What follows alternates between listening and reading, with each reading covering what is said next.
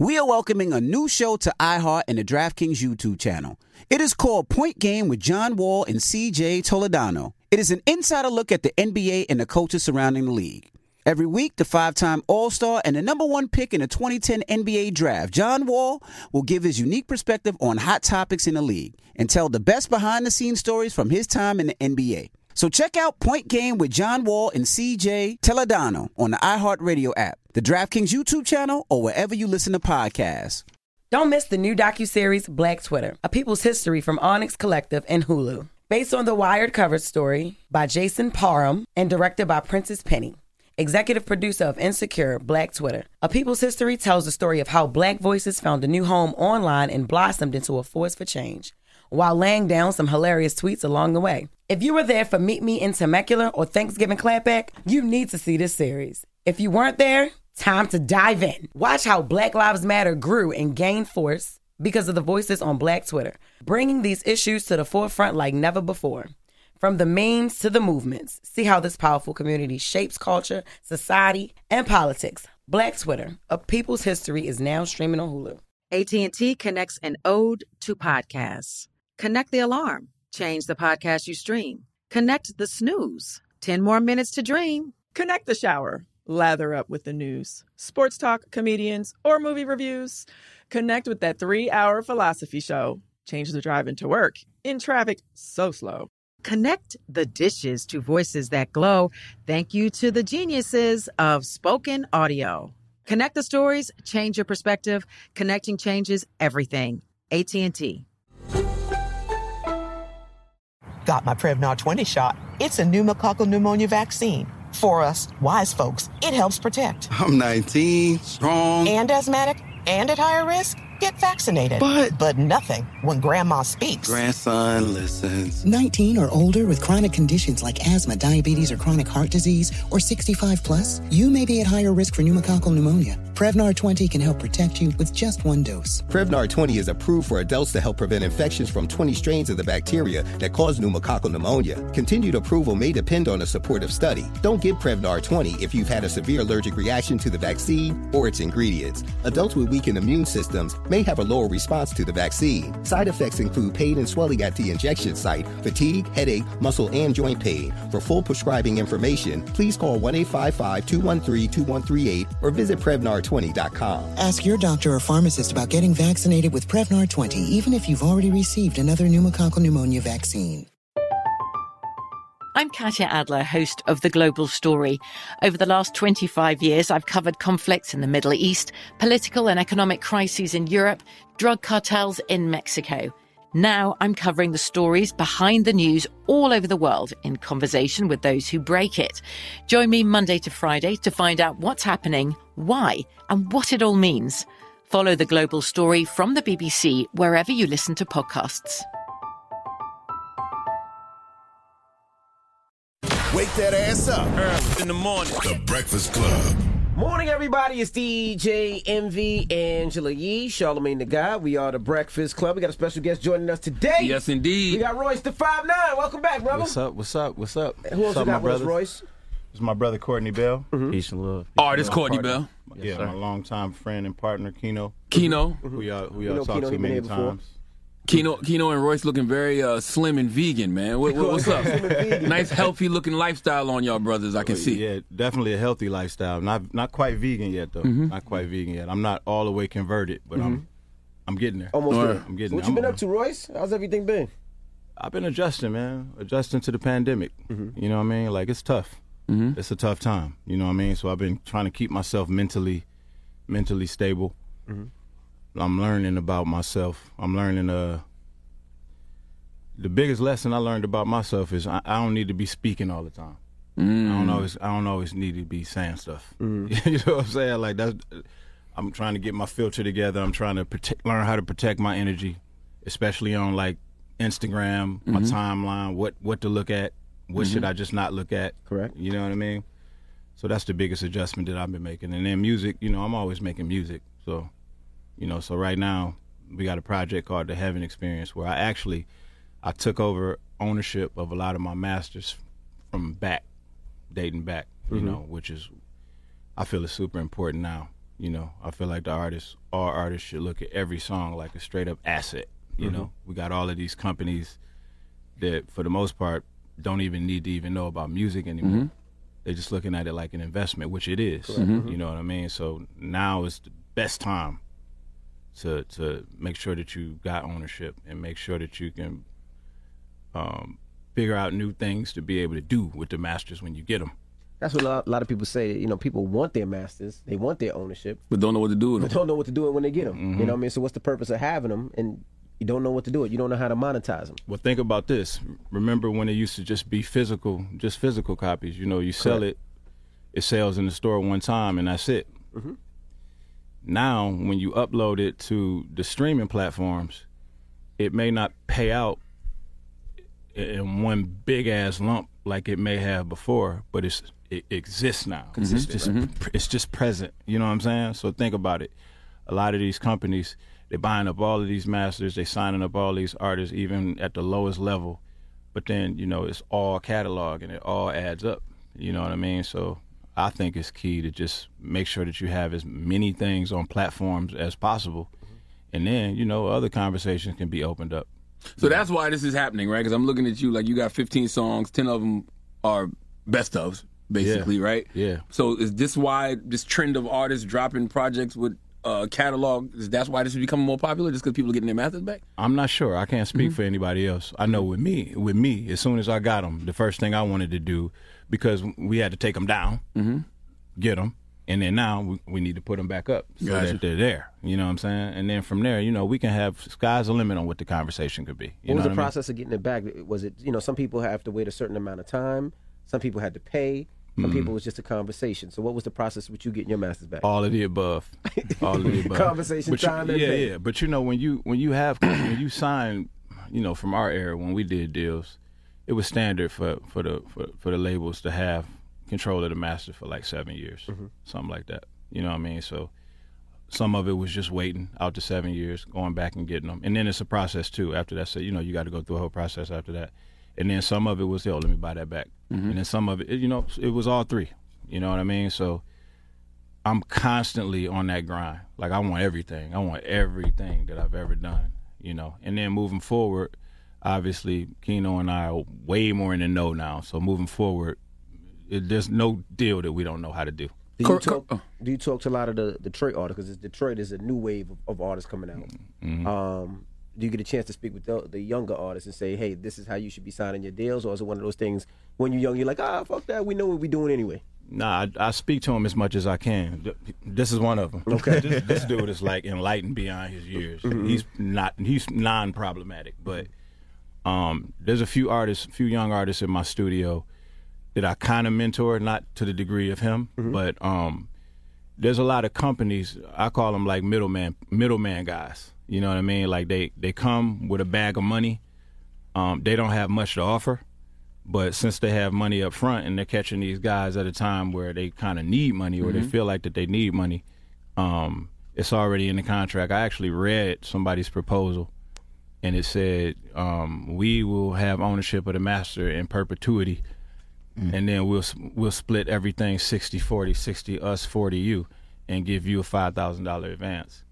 And he was thinking about signing that for $5,000. God damn! Because as an opportunity, though. Yeah, because we don't. $5,000. Number one, we programmed to think short-sighted. Correct. Definitely. We have no kind of like idea of how to place value on that master so early on. We don't know what it's going to be worth until it comes out, and then it goes, and then it's like, damn, okay. Now I know a little bit more. Correct. Now I want to go get the master back. Now it's the same old song and dance publicly from a public platform. You bashing some company or something like that, which that shit don't look good either. You know what I mean? But you get it. I get it. You understand? You signed that deal for $5,000, right? And this is what most people not probably $5 though. If it was $50, if it was something that somebody can see that they never seen before. This is what they thinking though. You make one hit. The label puts out that one hit. Now you're making. Remember, artists don't make $5,000, $10,000 a show if they got a hit. They're making $40,000, $50,000, $60,000 a show. Very rare. No, a lot of more rare, man. More artists you think maybe 20, 30, 40. I think it's probably less than 1%. This conversation on the way here. We were looking at the Ja and Irv interview. And we was talking about Irv's position. And I honestly see Irv's position on it. I see label's position on it. That's probably why we balance the way we do. If I'm a label or if I'm a person and I give you $5,000 and it goes nowhere, you don't owe me that $5,000 back. Yeah. Right? But when it goes somewhere, it's an investment. You invest in Apple, Apple don't get to come to you and say, well, we're going to take our stocks back because we're making too much. It's a deal. The problem is we don't always understand the complexity of the deals because we don't come from homes where that type of business is discussed. But you can't be mad because you can't be mad at it. You have to have an attorney. So that means your attorney looks over that paperwork in most cases. Yeah, but your attorney is their attorney. That's right. I give you an attorney. It's just an attorney to label you all the time. You can have an attorney. But you know how that conversation came up in the car? Huh? I said, do you think it's possible for me, a black man, to cultivate a real meaningful relationship with an artist and own his masters? And I said, yeah. He said no. For any period of time. I think so. Is there any point where that artist is gonna get a little bit wiser, a little bit bigger, and then look at it in retrospect? Is it possible for him or her not to harbor some resentment? Renegotiate though. I agree with you, Royce. You have to renegotiate though. Like when that artist catches that hit, it has to be a point where it says, okay, I made my money back off the investment because it's not just $5,000. You got to pay for travel. You got to pay for wardrobe. That's the biggest part. You're paying for traveling. You're paying for What would your shows. renegotiation be? It depends how big the record is. Like, for perfect example, right? Sorry, Cardi B. When Cardi B was first signed, they put a lot into Cardi B, but then she took off. That should have been a renegotiate right then and there. You got one of the biggest female artists. Give her half the company. She's Cardi B. Yeah, 100%. I agree. That's my opinion, and no disrespect to everybody, but once I recoup my money, me and her should be equal partners, 50-50. But then what happens when you got 5 Cardi B's on your label? Exactly, and that's what I was going to say too about the masters conversation. It's about the investment you put in them. Right. You know what I mean? I don't want none of your masters if I didn't make a large investment. But if I made a large investment, I can see why. I got to get it back. Or we could do, I think, what we all should be doing, which is, as the older generation, we need to get through to the youth and let them see it's a different way to do it, right? Because this is probably the biggest disparity between the youth and the OGs that we've seen, right? We've all come in, we've all had mentors that we've seen and respected and learned a lot from. This is the first time where the youth is looking at us like there's a disconnect, and we think the disconnect is because as long as you could separate the youth from the experience, then it's easier to get them in these quick deals and take them for a ride. And we're going to be held to a different standard than the labels would be. I mean, it's been like that. Yeah. You hear the way niggas talk about Hove, Puff. Yeah. You know what I'm saying? Like, don't nobody talk about Leor. Don't nobody talk about none of these labels. Correct. But listen, let Hove do something. Let Suge do something. Let any of us do something. And it's just like, oh, man, you wrong. How could you do that? You know what I mean? And but when you invest in somebody, like let's say you invest in him, you're paying for everything, right? Because he's getting a start. So you're paying for studio time, right? And people don't think studio time is expensive, but you're paying for studio time. You're paying for them lights to be on. You're paying for the engineer. You're paying for the food, the per diem, the water, traveling, hotels, wardrobe if they don't have it. Now he has to make a record. If that record don't pop, you don't get none of that money back. So, and you're doing it on some family shit. You know, we're going to spoil each other. You know what I mean? And that creates a sense of entitlement. You know what I'm saying? So it's just that's why I asked in the context of cultivating a relationship, because you know we do everything on some family shit. You know, so it's difficult to be able to do that kind of business and cultivate a relationship. That's why I feel like labels have existed with the evolution of technology the way they have so long, is because they can just keep it strictly business. Is that the other problem too, though, that black executives do the family thing? We're a family. We rock for life. We bad boy for life. Shouldn't it just be more business? That's what it always feels like. Even when you look at Meek signing the Ross or Drake and you know Nicki signing the Wayne, it's a family. It's a family when we win. Yeah. But then when you start throwing them bricks out, then it's F that person that you just called your family. You know what I mean? Yeah, I know. I don't have nothing to say to that because I mean, but we want family. It is kind of what it is. That's man. where we come from, though. Like in our culture, we come from broken families. So the ability to make money with our family. It ain't just music. I mean, it could be the dope game too, right? It ain't too many differences from the way we approach the dope game in music. But at the end of the day, it still starts with leadership. Bro, I went out there when Puff was working on the Press Play album. I went out there to work for him. And this nigga had me in like a MIDI room just writing verses over and over and over again while he was in the big luxurious A room with all of his celebrity friends and shit. And I was just like, man, this nigga ain't paid me. You know what I'm saying? Like, this nigga grimy. Man, about 10 years later, after I was a little wiser, I looked at him in retrospect, man. I had to hit him on the DM. I didn't have his number. I had to hit him on the DM, man, and tell him how much I appreciate him, how much I took from that. Like, it was because of that process that I started to rewrite in my own creative process. Like, I was like, I didn't even rewrite my own shit this much. Why don't I approach my shit with this same kind of intensity?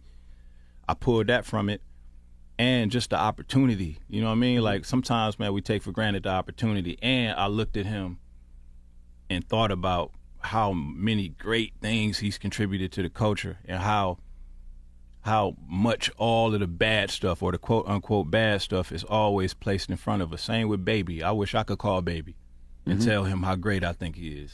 You know what I mean? Because it's like every time you hear about these guys, it's all, they on drugs. They doing this, nigga kissing this nigga in the mouth. This nigga doing this. But it's like, bro, these niggas been in existence since 1997. Nah, legends. Nah, for 1997 has not stopped. If that was anybody else from any other culture of people, them niggas would be running statues. Universal. No, you're right. We have to appreciate even Dame. I seen Dame this weekend. I was on a panel with him. And in the middle of the panel, I had to say thank you. And he was like, for what? I was like, back then when I was doing mixtapes, even though it was like 99, I was like, you had an opportunity to do the Rockefeller mixtapes with Clue, with SNS, with Flex. But you said you wanted a young DJ at the time and you picked me. And I was like, thank you. Because you were cheaper. Just shut up. They have to pay you. Shut up. But, he was shocked that I said thank you. But I was like, you know what? When you grow a little bit, you really understand how much of how grateful it was to have that opportunity. Because we don't have those opportunities. You know? But I will say, though, 10 years ago, you wasn't no new nigga, Royce. No, I was saying 10 years. Yeah, have you in the B room now, you ain't no new nigga. Yeah. No, I was saying 10 years later from when that was. Oh, okay. You remember the Press Play album. Yeah, but even with that, Royce, the 5'9" should have been treated with a little bit more respect, I think. No. I was on a private jet with him. We went to Tampa. Oh, okay. It's just when we was up at Daddy's house. You remember how long ago Daddy's house was. You know what I mean? He definitely, when he reached out to me, my man Slam, shout out to my man Slam, Wiz Packs and shit, but Slam reached out to me, and I was definitely just sitting around Detroit at that time when he reached out, for sure. And I was going to ask, with everything you've been through in this industry, the ups, the downs, the groups, solo projects, what makes you want to jump back into this on the executive side? I don't want to jump in on the executive side like that. I don't. Right now, I'm more focused on mentorship, artist development, because I'm an artist at heart. You know what I mean? And Royce hate the business side. No. See, because he on it. Envy. He's on the executive side. He just don't want to admit it. I don't. Executive side. I don't know if you know. He don't want to admit it. He don't want to say executive. You're sitting in an interview with your artist, Royce. He been calling me you brought up here. That's kind of an executive. He been calling me a suit for 25 years, man. He don't want to admit it. Listen, I love doing business. I don't want to send the wrong signal. I love doing business. I don't look forward to doing certain kinds of business with people who I have a relationship with. It's very difficult. I'm a Cancer. It's very difficult for me to separate business and personal. You know what I mean? Somebody I care about, it's going to be hard for me to, like, this nigga would be like, yeah, okay, so this is what we're going to do. We're going to give him something standard. I'm like, we can't do that. You know what I mean? So that's where we defer. You know what I'm saying? Because he's more of the business side. He's always been more focused on the business side because that's all he's ever been. He's never been on the creative side. But you got to go through it again. You're going to have to go through talking to producers, talking through artists, talking to DJs. You're going to have to go through the gamut again, that people that you think is family, until you got a new project and they like, I don't know, or you want to beat, and it's like, for you, Royce, I do it for free, but for him, you're going to have to go through that again. Man, even when I'm doing albums, there's never been a time where I enjoy calling people for features. I hate that part. It's the worst. That's why I stopped doing albums. Especially being in Detroit. You did mixtape. You did albums. Yes, and that's why I stopped. That's why Khaled slapped all of y'all. But Khaled don't care. That's why he lapped y'all. He's great at it. He doesn't mind being persistent. I'm from a place where if I ask you once and you say yes, I shouldn't have to ask you again. That's ego, though. It is. That's ego. Your ego get wounded one time. Now you just want to fall back. Like, no, if you want something, go get it. Khaled is relentless. He is relentless. I tell these kids, you have to have a DJ Khaled level of annoyance to make it in this business. I don't even know if I would categorize that shit as annoying. No, it's annoying. Like relentless. It's like relentless with this shit. I admire it. I It's love like it I too. wish I had that. Me You know too. what I mean? But I can't do it because I get inside my own head real quick. You know what I'm saying? Like this nigga know I'm calling him. Like you named this the Heaven Experience, but I'm wondering, correct me if I'm wrong. Isn't Heaven one of the name of your children? No, Heaven is the name of my studio. Your studio? It's the name of my studio, and Okay. It's the name of my label. Got you. Yes, Heaven Studios. So Okay. it's like a hub, man. It's like I built like a hub. Why you never came to the studio, man? I don't You know. be I was just in all the time. Detroit too. Huh? We come back out there. I was just in Detroit dropping off packs. I'm gonna come by there. Okay, yeah. So it's like a hub. That's kind of like where me and him got kind of tight at. You know, I've been knew him. I've always been a fan of him, but it's a hub for artists to come develop. And when I say develop, I don't mean just come and just make a bunch of music. You know, like obviously the doors are open for them to come and do that as well, but just to come have conversation, man, about life shit. You know, allow me to bestow some of my wisdom on your young process, because every single mistake you can think of that you're gonna make, I made them. Word. Times 10. That's where I learned all my greatest lessons. You know what I mean? And I feel like it's a part of it. It's a part of success and evolution to like apply that back to the environment, apply that back to the generation coming behind you. Otherwise, you can't consider what you're doing success. It's part of it. What made you decide to work with Royce? Same thing. I've always been a fan of him. I'm a lyricist. You know, I feel like coming from Detroit, that's what we bred on. I'm a fan of M. I'm a fan of Sean. And even outside of the culture, the Big L's, the Rakims, like I studied that growing up. So like I studied his cadences when I first picked up my pen. And I respect him as a man first. Outside of business, we have a real relationship with each other. Like we really kick it on an intimate level. So, you know, it was divine that it happened more than anything. How you feel about Detroit's rap game now? I feel like Detroit is like one record away from really being the next city that takes off. The next? Are you crazy? Memphis and Detroit been running shit for the past 2 years. Next. Memphis is, I would say this, Detroit street all day long, but Memphis is street and radio when it comes to it. We getting there though. You know what? That's what I said. You're one record away from that going, because there's so many Detroit artists that's popping. We missing the mentorship though. We are missing the executive side, because most of the people who became executives, you know, Paul Rosenberg, he's here. I came here, or you went to L.A., right? So, but who Memphis got on the executive side? Gotti, I guess. Gotti signed all the artists. He signed whether it's Black, whether it's Moneybagg Yo, whether it's he's signing artists. Like I that's the one thing I don't see in Detroit. You know, I there's think so Memphis. many artists in Detroit. You know, I think Memphis had that. Detroit might just be getting the independence of it all, because that goes back to 3-6. Yeah, you know what I mean? Like being your own label, having your own studios, pushing the artists you want to push. We didn't have a lot of people coming back home. You know what I'm saying? When Mario Winans left, you know, Mario kind of left. You know, when I left. Like a lot of dudes from Memphis, 3-6, Carlos 6 July Brody, who did a lot of puff, like they went home, so they was able to get what we're talking about, right? They were able to get. I say as an executive side, but you know, Royce says mentor, and we was just saying, I use the word artist development when we talk about artists, because I think it's gone beyond telling somebody how to write a song. Like artist development for me has been like, how do you get a hit record and come on here and not go home and die? How do you how do you learn how to have the right conversations? How do you get $1 million and not go buy rims or have everybody else, your lawyer, accountant, everybody take their money, but there's no understanding of how wealth is created? So for us, artist development is, and I think what Royce says mentoring, it's about really just giving them the tools and the resources and the strategies. Because a hit record can come and go. Right. One hit record could set you up for life. Yeah, or you could have 10 albums and be broke. Just teaching them the importance of solidarity. I mean, that's what we always missed in Detroit. Obviously, it's a little better now than it's been. But this is by far the best place Detroit has been in. Absolutely. Culturally. Ever. You know what I'm Yes. saying? Like, we got so many artists popping right now. But we are missing, with like what you said. We don't have that executive like Gotti coming and signing up everybody, which would help to kind of bring us all a little bit closer. You know, everybody's kind of like just all over the Well, place. Coach K and P trying to sign every Detroit Yeah, artist. They're not the only ones though. Gazi trying to sign. Everybody's looking at Detroit right now. Last week I went through. I drove through Detroit. I think like 7, 8 artists. I went to their each one of their hoods just to see how different it is. But just the fact that they get so much love in each one of their hoods and all their music is playing was like, damn, I just want to see it go. Like go. You know what I mean? Like Atlanta was. Like, I think we're there though. Yeah, I think we're there. And that's what I was about to say. Like, just to answer your question, like before the industry came to the city, because I'm a part of that generation, the Babyface Rays and all of them. We are our own celebrity in our neighborhoods and in the city. Absolutely. So outside of the culture, like we'll get 1 million, 2 million views alone just in Detroit before it catches and sparks outside of our culture.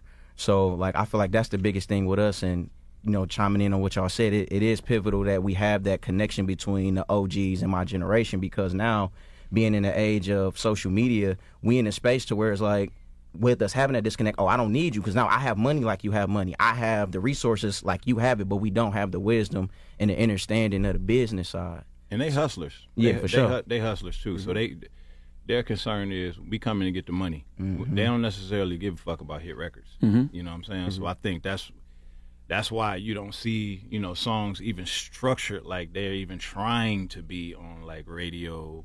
Like First Day Out. Yeah. It's going on. There was no hook, no nothing. It's just incredible. Incredible you know record, what I'm saying? right? So it's like, I see where they're coming from. Like that Vezzo and Kodak record is ridiculous. Vezzo record is dope. He got a bunch of records too. I wonder if Baby got a bunch of dope records. because I think about like Shady Aftermath, right? Like was that the right machine? But at the time, it just wasn't a plethora of artists like it is now.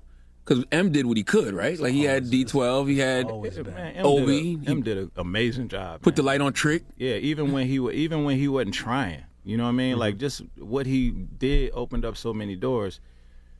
Back then, Detroit was broken down like this. You had the street rapper side, which was the street niggas who rap, kind of like what you see now. And then you had the hip hop nigga side. That was us, the backpackers, quote unquote, from the hip hop shop. So myself, Proof, everybody on our side got a deal. Every single person from that era on the hip hop side got a deal. It was just our time. You know what I'm saying? And I'm gonna take it even further. Like the Street Lords, Cheddar Boys, Rock Bottom, all of these crews that were making the street records back then, who were kind of in competition with us, they were making straight up club classic, street classic records that still play today. Facts. That they were the kind of records that y'all are talking about that the youngins now are missing. The youngins now are kind of like a derivative of these guys. Street Lord Wine, Blade, God rest his soul. And it just wasn't, the game hadn't caught up to what they were doing yet. Now the game has caught up to that, and the door is wide open for the Vezzos, the Cider Babies, and they kicked that shit through, and they came stomping through. Yeah. But I wish one of them would make I wish one of them would make one of them real quick, because if they do that, that's it. It's over. Yeah. Now I see you have a lot of people coming to Heaven Studio. Chris Webber was just there. I think J. Cole was there once. I think I saw your picture in your Cole. So what's going on? Is it records being made? Like what is it? Yeah, it's records being made. C. Webb actually came the other day. He played some beats, but we got some other stuff that we're doing. Can I talk about that? In the marijuana business, we partnered up and we're doing some stuff. Cannabis. Marijuana is a derogatory term. Cannabis. He just got to Cannabis sounds better, they say. Well, you know what it is, Can I get canceled right now? now? No. But somebody told me who's in the cannabis business that marijuana was a term that white people used to use for weed coming out of Mexico. And so it's actually a bad connotation. They look down on it, so your attorney says use the term cannabis. Okay, cool. So I say weed. Weed is probably better than marijuana. Yeah, it's weed. Okay, I'm gonna say cannabis. I'm gonna go with my attorney on this one. So yeah, we partnered up on some stuff in the cannabis business. We're doing some NFT stuff together, and we're gonna make some music together. And then he has a bunch of dope ideas on stuff that we can do. And it was just a long time coming. We met like a while back, but we never really got a chance to connect like that. So we spent some time with each other and just seeing how like-minded we were.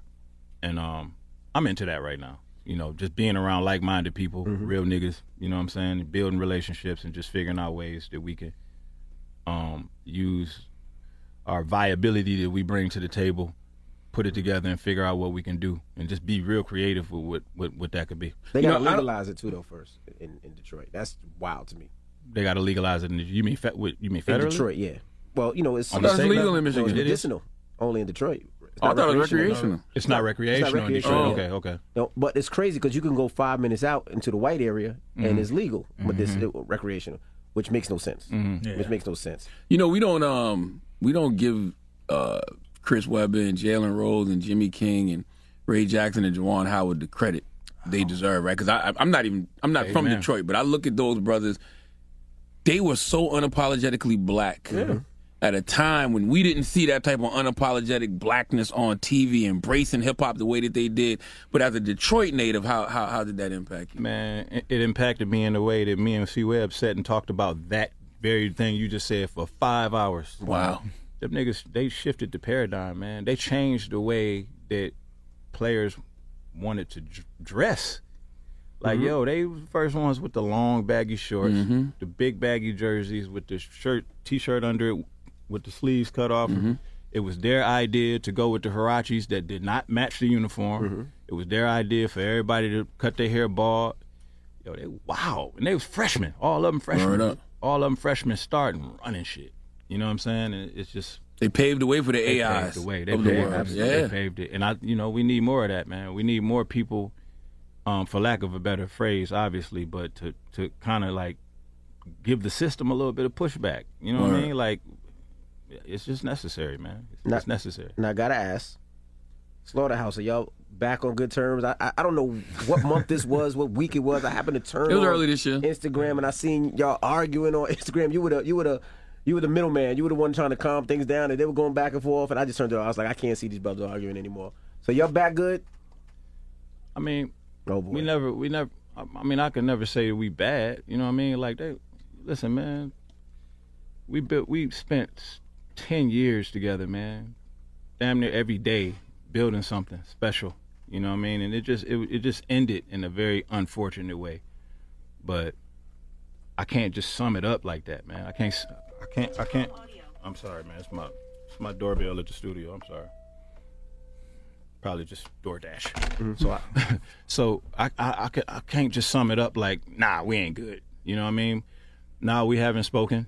You know, two of the guys, Crooked and Joel, made some decisions that, you know, we can't really come back from in terms of business. And that's really it. Decision was they decided to do their own group or do their own thing together? Nah, they I'm gonna give you the short version. But me and Joe are sitting around minding our own business, and we look up and they start rolling out a project. The project was called The Rise and Fall of Slaughterhouse. They put this project out, and the project is announcing to the world that the group is over. And this is while we had already went through a long negotiation with Shady to pull the group off the label so we can do things moving forward, so we can make another album, so we can relaunch merchandise, so we can relaunch everything Slaughterhouse. And for whatever reason. So y'all were going to do another album. Even Joe was going to get in the studio and do another album at that time. Absolutely. Okay. Absolutely. And so the whole album was basically about how Joe not going to rap. Crooked came to the table with a deal idea. We didn't want to do it, so they over it. They're done. The group is done. And I just felt like that was a hell of a thing to blindside me with as a friend and as a business partner, because number one, if the group is going to be over, that's fine. Things end all the time. Just let me know that. Send me a text. Shoot me a text letting me know you're done. Or if you're going to go public and say that you're done with the group, that's cool. But don't just go public and just announce that the group is done. You know what I mean? Like, I expected more out of Crooked. I didn't have as much of a problem with Joel because, you know, me and Joel always been cool, but me and Crook, I thought we were better than that. You know what I mean? So it was more of a personal thing. You know what I mean? But I can't I can't bring myself to a point where I can get on a public platform and bash any of them, though. You know what I mean? I got too much love for them. And I think the amount of love I got for them is what made me so disappointed. You know what I mean? So it go back to what I was saying earlier, just about, you know, airing out how I feel on public platforms. Bun told me, like, when Slaughterhouse first became a thing, he called me and said, anytime I ever aired out anything publicly, if it involved family, I always regretted it. And that always resonated with me. And since that conversation, I went and done that probably 50 times. And I regretted it every time. So, you know, so that's one of the things that I'm working on. So to answer your question, no. No more Slaughterhouse, but still nothing but love, always. I respect everything that you said. And I feel like that should have been an easy conversation for Crooked and Joel, because Joe don't want to rap. So if he don't want to rap, there's no Slaughterhouse. So why shouldn't they be able to go do their own project? Well, it's easy to paint Joe as that because of how many things he said publicly. But when we having conference calls, and he's a part of every call, and we having creative conversations about what we're gonna do next, you know what I mean? He was gonna get back in there and do it. Joe's thing is, I'm retired. I'm in the content space, but I'm really into ownership right now. I will rap in Slaughterhouse if we own it, but we got to own it. It can't be on Shady. And if we decide to take it to another label, I would be particular on how we would do that deal, because we already built it. This is something we built already. As y'all should. And I agree that it shouldn't just sit on Shady. It shouldn't just sit on Shady. If Shady doesn't want to release it, and this is respectfully, because I love them too, always. It shouldn't just sit on Shady. We built it. It's ours. So when we got it off of Shady, man, that was like fulfilling. It was bittersweet. It was bittersweet because it was like, damn, I had a vision for doing this with my good friend. You know what I mean? But it didn't work out for obvious reasons. So getting it off of there and still now having it back in our possession and having something that we built, the first tangible thing that we built in this business organically, you know, multi-million-dollar brand that we built from the ground when everybody told us, nah, y'all been around the block, y'all can't, oh man, y'all never be able to do festivals, y'all don't have songs, y'all don't have hooks, you know what I'm saying? Like, and we kind of like defied all of those odds, you know what I'm saying? So to get to that point, with Joe being way more knowledgeable, obviously myself being way more knowledgeable, and then just having it in our possession, and for them to just jump the gun like that because of a deal that he put on the table, which that's never been his role in the group. But I mean, anything that anybody put on the table, I would consider it, but I think that we should be allowed to ask questions, right? Right. Like if I put something on the table for us and you ask questions, or even if you say no, does that mean everything is over, or does that mean we go to another label? We hadn't talked to any other labels yet. We hadn't even talked to a label in that situation. We talked to a guy who was talking to a label. We never had nothing on paper. There never was a proposal in black and white for us to look at. It was just a conversation. He didn't like how the conversation went. So he decided, fuck them, we're going to go do this. Do you feel, playing devil's advocate, right? Do you feel like, you know, white devil's advocate. We know Joe is doing well with his content, creating everything that he's doing. You're obviously doing well. Could it be a situation where maybe Joel and Crooked weren't doing as well because the group was so much financial for them? I mean, y'all were going on tours. I don't think y'all ever really got the money that y'all deserved yet. Do you feel like maybe that was their way of saying, look, I got to feed my family at the end of the day? Possibly. And I mean, listen, that makes it even worse, because it's like, bro, if that's what it was, who you supposed to have been talking to? You know what I'm saying? Like, who wouldn't understand? Who would understand that more than your brother, me? Right. The guy who been up and down, just like anybody else in this business. You know what I'm saying? Like, I understand the ups and downs. So if this is a down time, and this is like something, because there's been plenty of things that I've done. Because one of my rules in the group was I'm not doing any 3-man shows. All members got to be there. All members got to be there. There's been plenty of times Joe couldn't make it, where they were like, yo, listen, we need you to come do this because we need the money. And I did it. You know what I mean? So what is that? It was just a bad deal. Like, Royce is going to be political. It was a bad deal. They positioned a bad deal. And they used a lot of stuff that was happening within the group It was just a bad deal. It was a Yeah, bad but deal. there were It times. wasn't the right person. There were times when Joe was ready to rap, and we couldn't get Crook to rap. They don't talk about that shit. You know what I'm saying? Like, Why couldn't Crook rap? Crook always ready to rap. Crook didn't want. No, see what I'm saying? See, people got the wrong impression about people, and that's why Joe is easy to paint as a certain thing. He's an easy target. Yeah, and Crook 'Cause and he's Joel always look on- like the blue collar guys. Correct. You know, the guys who willing to roll their sleeves up. Fuck all that. Crook. He had his ways about him the whole time. He always had some issue with Joe that he wouldn't address. It was always in the air. I can't quite put my finger on what that was, but this nigga that made Joe diss records, he done did all types of shit. You know what I'm saying? People just didn't hear him. You know what I mean? But he did it. He did it. And there was a time where he was like, nah, I ain't rapping. You know what I mean? Nobody fucking went out and put out an album about him not rapping and saying that the group is over with. It's messy. And then on the business side, it's like, yo, you're not fucking up our shit. You fucking up your shit too. You know what I mean? We all taking the same L together.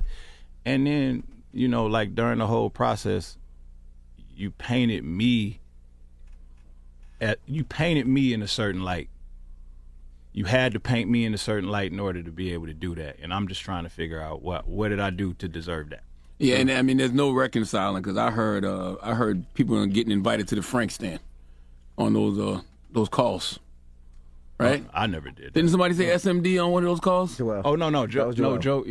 One of those, I was like, Joe said Frank stand. Joe said that project at SMD. He said that project. Yeah, that project could suck my dick. Yeah. Well, maybe it was the project. So yeah, maybe that's not. That's just when I started seeing all that, I was like, you know what, enough. That was just some Joe shit to say though. You know what I'm saying? Like it wasn't like Joel know how Joe talk. You know what I mean? So that wasn't really nothing. That was one of them things where you can take it. You can take it super offensive and personal if you choose to. But Joel said a lot of weird stuff too. You know what I mean? Like everybody played their part. I'm holding myself accountable for the part that I played too. You know what I mean? But I mean, it's a little. What part late. did you play? You think? I mean, you making it hard for me because I don't do much wrong, Charlie, man.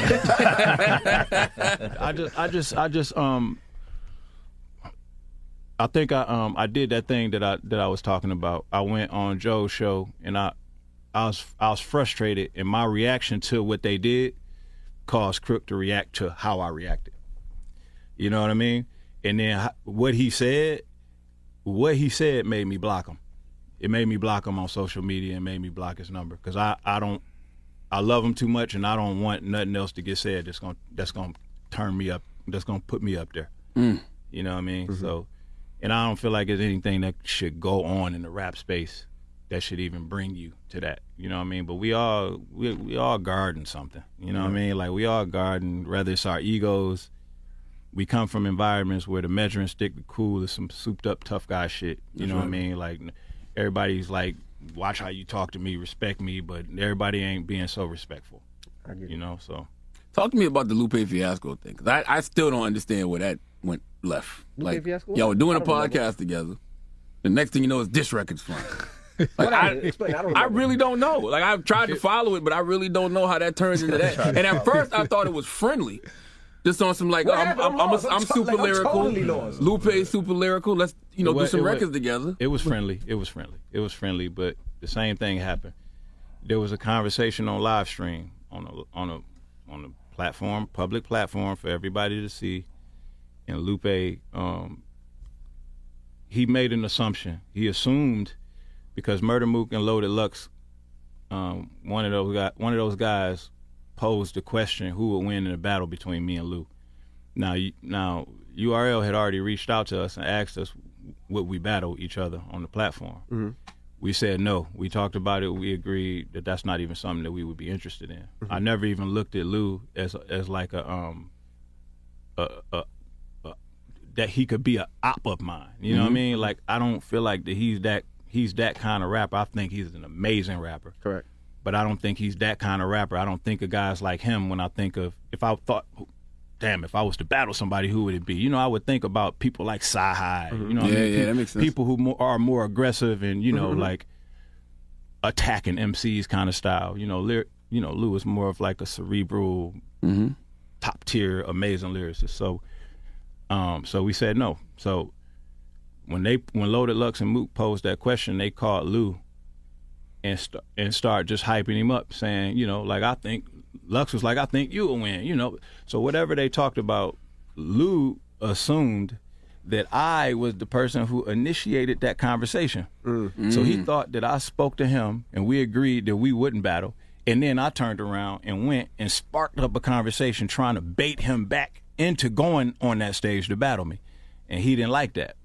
But the way he did it was just wasn't cool. Why he just ain't call you and ask you? That's what the fuck I'm saying. So he came. So me and Young Guru, we on live stream, and then he's in the comments saying bring him in. So I bring him in. Now it was me, him, Young Guru. I think Mook was on there too, and we bring him on.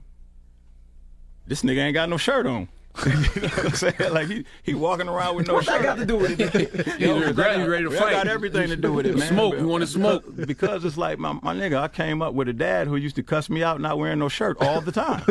You know, it's a trigger of yours. It's a trigger. Yeah. So it's a sign of aggression. So he like, I seen it immediately. He was turned up already as soon as he brought him on. Yeah, nigga, you gonna keep bringing this shit up and making a fool out of yourself. Get yourself embarrassed, nigga. And it was just like, I said, Lou, put your shirt back on. Put your shirt back on. I said, and calm down. Now we were doing a podcast together, and there were 2 other times that he kind of turned up on me. And he get passionate, and he just start kind of raising his voice. And you know, Lou, building a relationship with him was kind of like a case study, man. For me, it's like the challenge to me is building a relationship with somebody, coexisting with somebody who you know you may have conflicting ideologies with. Is somebody who you may not necessarily have a relationship with if it weren't for the music space, which I think I'm intrigued by that. Right. Because I think he's such an incredible lyricist, and I think he's so different from me. But I think that through music we can find the neutral things that we agree on, and we can also learn to agree to disagree on the things we don't agree on without having to try to change how each other feels. Right.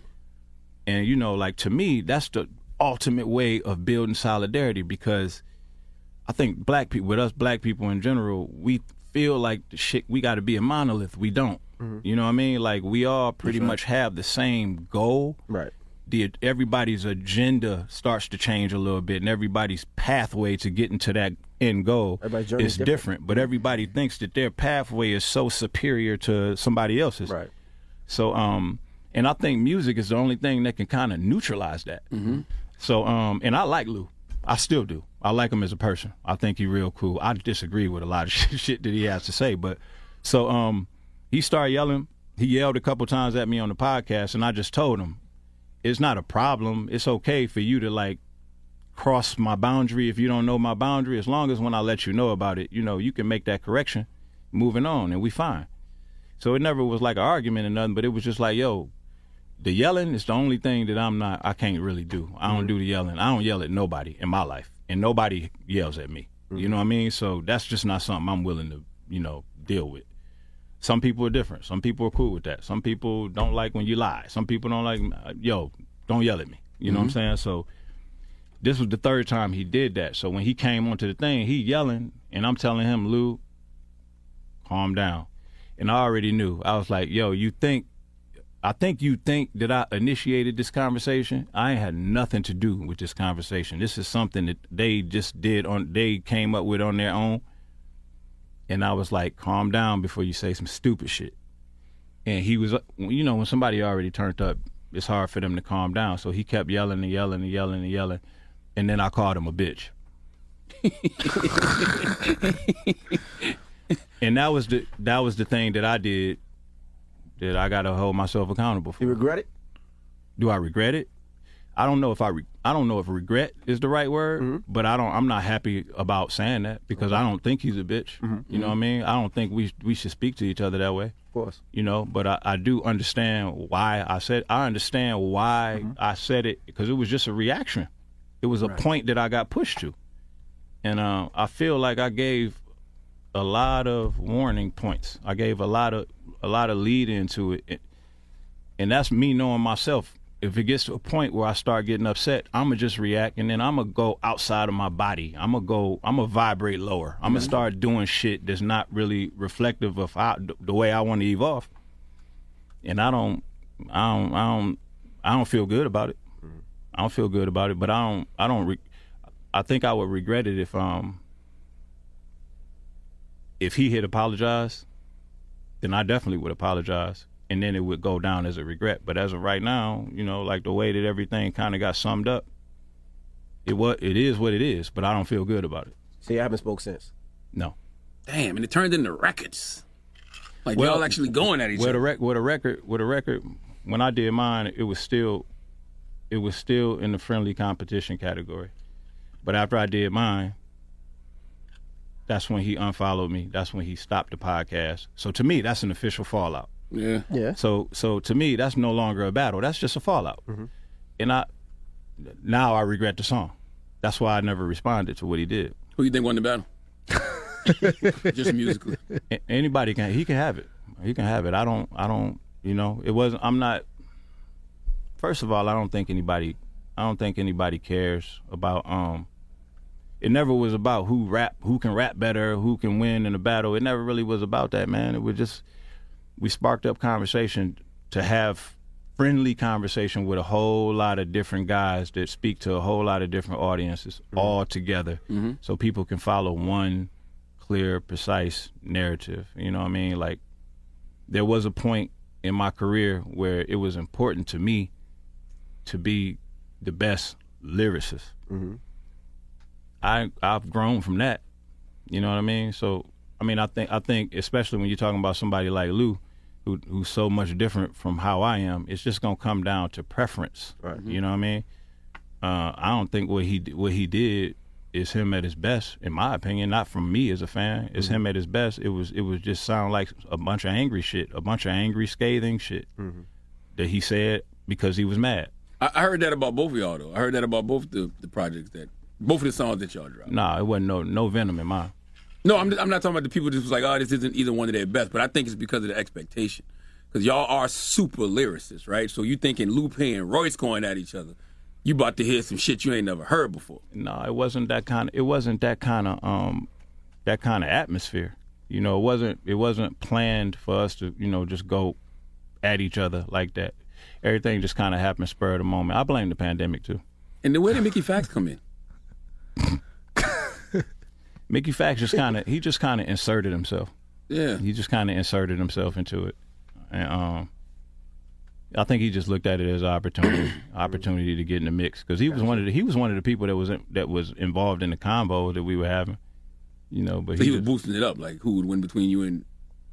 He was one of the people kind of talking about it, but after the me and Lou thing happened, I think he looked at it as an opportunity to jump in there.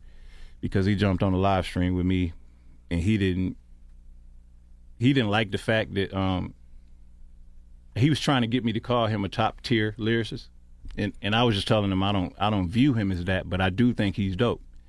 And he thought, since we were in front of an audience, that I was trying to play him. And then Joe came in, and Joe was kind of talking at him, you know what I'm saying? So he turned around and he did his diss record and shit, and I think it was him and Lou were kind of like in cahoots with it because Lou was kind of like, all right, now you do that. That means I don't have to respond back and say nothing. You know what I mean? I don't have to keep going back and forth because I think part of Lou felt like that I had planned this shit the whole time. You know what I mean? So he thought that I was gonna keep going. So that was one of the reasons why I made sure that I didn't respond because I didn't want it to even seem like that I had even planned that. You know what I'm saying? Like I don't want to put Lou in a position to where he viewed a certain way. You know what I mean? Like that ain't what I'm here to do. You know what I mean? So I kind of had to let it go. The Mickey Fax thing, people were like, yo, you got to respond. And that's exactly why I didn't respond. Don't fucking tell me I got to respond. I got to do shit. You know what I'm saying? That's another thing, man. The fans or the followers or whatever you want to call them, they think we work for them. You know, they think we like, you know, step and fetch it and shit. Like we just rap when they say we should because they want to be entertained. And yo, that's cool too. We can rap competitively to entertain if that's what we agree to do, as long as we keep it respectful. But if it turns into a fallout and it turns into real personal feelings, I'm not interested in that, man. I had enough of that in my career. Hip-hop is exhausting. Yeah, it is. And the male ego is so fragile. Like, all of this stuff sounds like it's this one phone conversation could, like, dead so much of this. Yeah. I agree. Where would we learn that communication from? Therapy. Name a rapper in therapy. Yeah, it ain't too many. It's more. Now, you know what's so funny? It's more the younger generation that's embracing it than the older people who probably really need to process some of that unhealed trauma. You know what? Lupe, he's so smart. He's so smart. He's too smart for his own good. You know what I'm saying? That nigga don't think he need therapy. He needs therapy. He definitely needs therapy. But I mean, dog, I got mad love for Lou. Well, let's get back to the Heaven Experience. It's out this week. You want to play What a Time? Do I what? You want to play What a Time? Yeah. Let's play What a Time. Well, we appreciate you, brothers, for joining us. Thank you for Featuring having Courtney me, man. Bell. Always good to see y'all, brothers. It's the Breakfast Club. Good morning.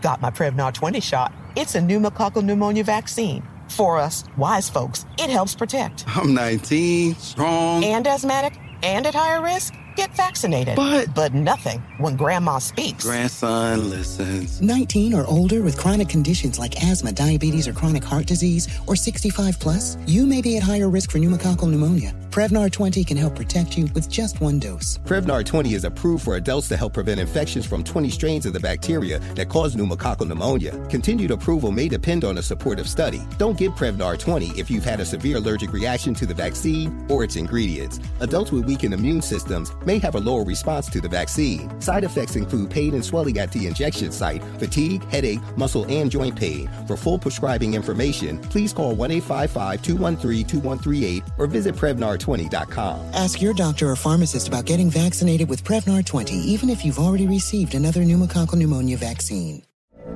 From BBC Radio 4, Britain's biggest paranormal podcast is going on a road trip. I thought in that moment, oh my God, we've summoned something from this board. This is Uncanny USA.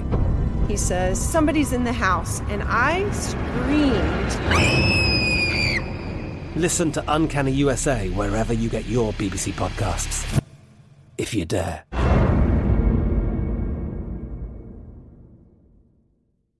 AT&T connects an ode to podcasts. Connect the alarm. Change the podcast you stream. Connect the snooze. 10 more minutes to dream. Connect the shower. Lather up with the news, sports talk, comedians, or movie reviews. Connect with that 3-hour philosophy show. Change the drive into work in traffic so slow. Connect the dishes to voices that glow. Thank you to the geniuses of spoken audio. Connect the stories. Change your perspective. Connecting changes everything. AT&T. Are you still searching for your perfect place to call home? Well, now is the time to buy at Fisher Homes. If you're looking to move in before the end of 2024, May could be your last opportunity to start building your dream home and close before the year's end. If you're hoping to move in even sooner, Fisher Homes also has homes that are move-in ready and waiting for you, where you can start enjoying the benefits of homeownership even faster. Schedule your personal tour with a new home advisor today at FisherHomes.com and make this spring the season you find your perfect home sweet home. Right here, right now. Find your beautiful new floor at Right Rug Flooring. Choose from thousands of in-stock styles, ready for next day installation, and all backed by the right price guarantee. Visit rightrug.com. That's RITERUG.com today to schedule a free in-home estimate or to find a location near you. 24-month financing is available with approved credit. For 90 years, we've been right here, right now. Right Rug Flooring.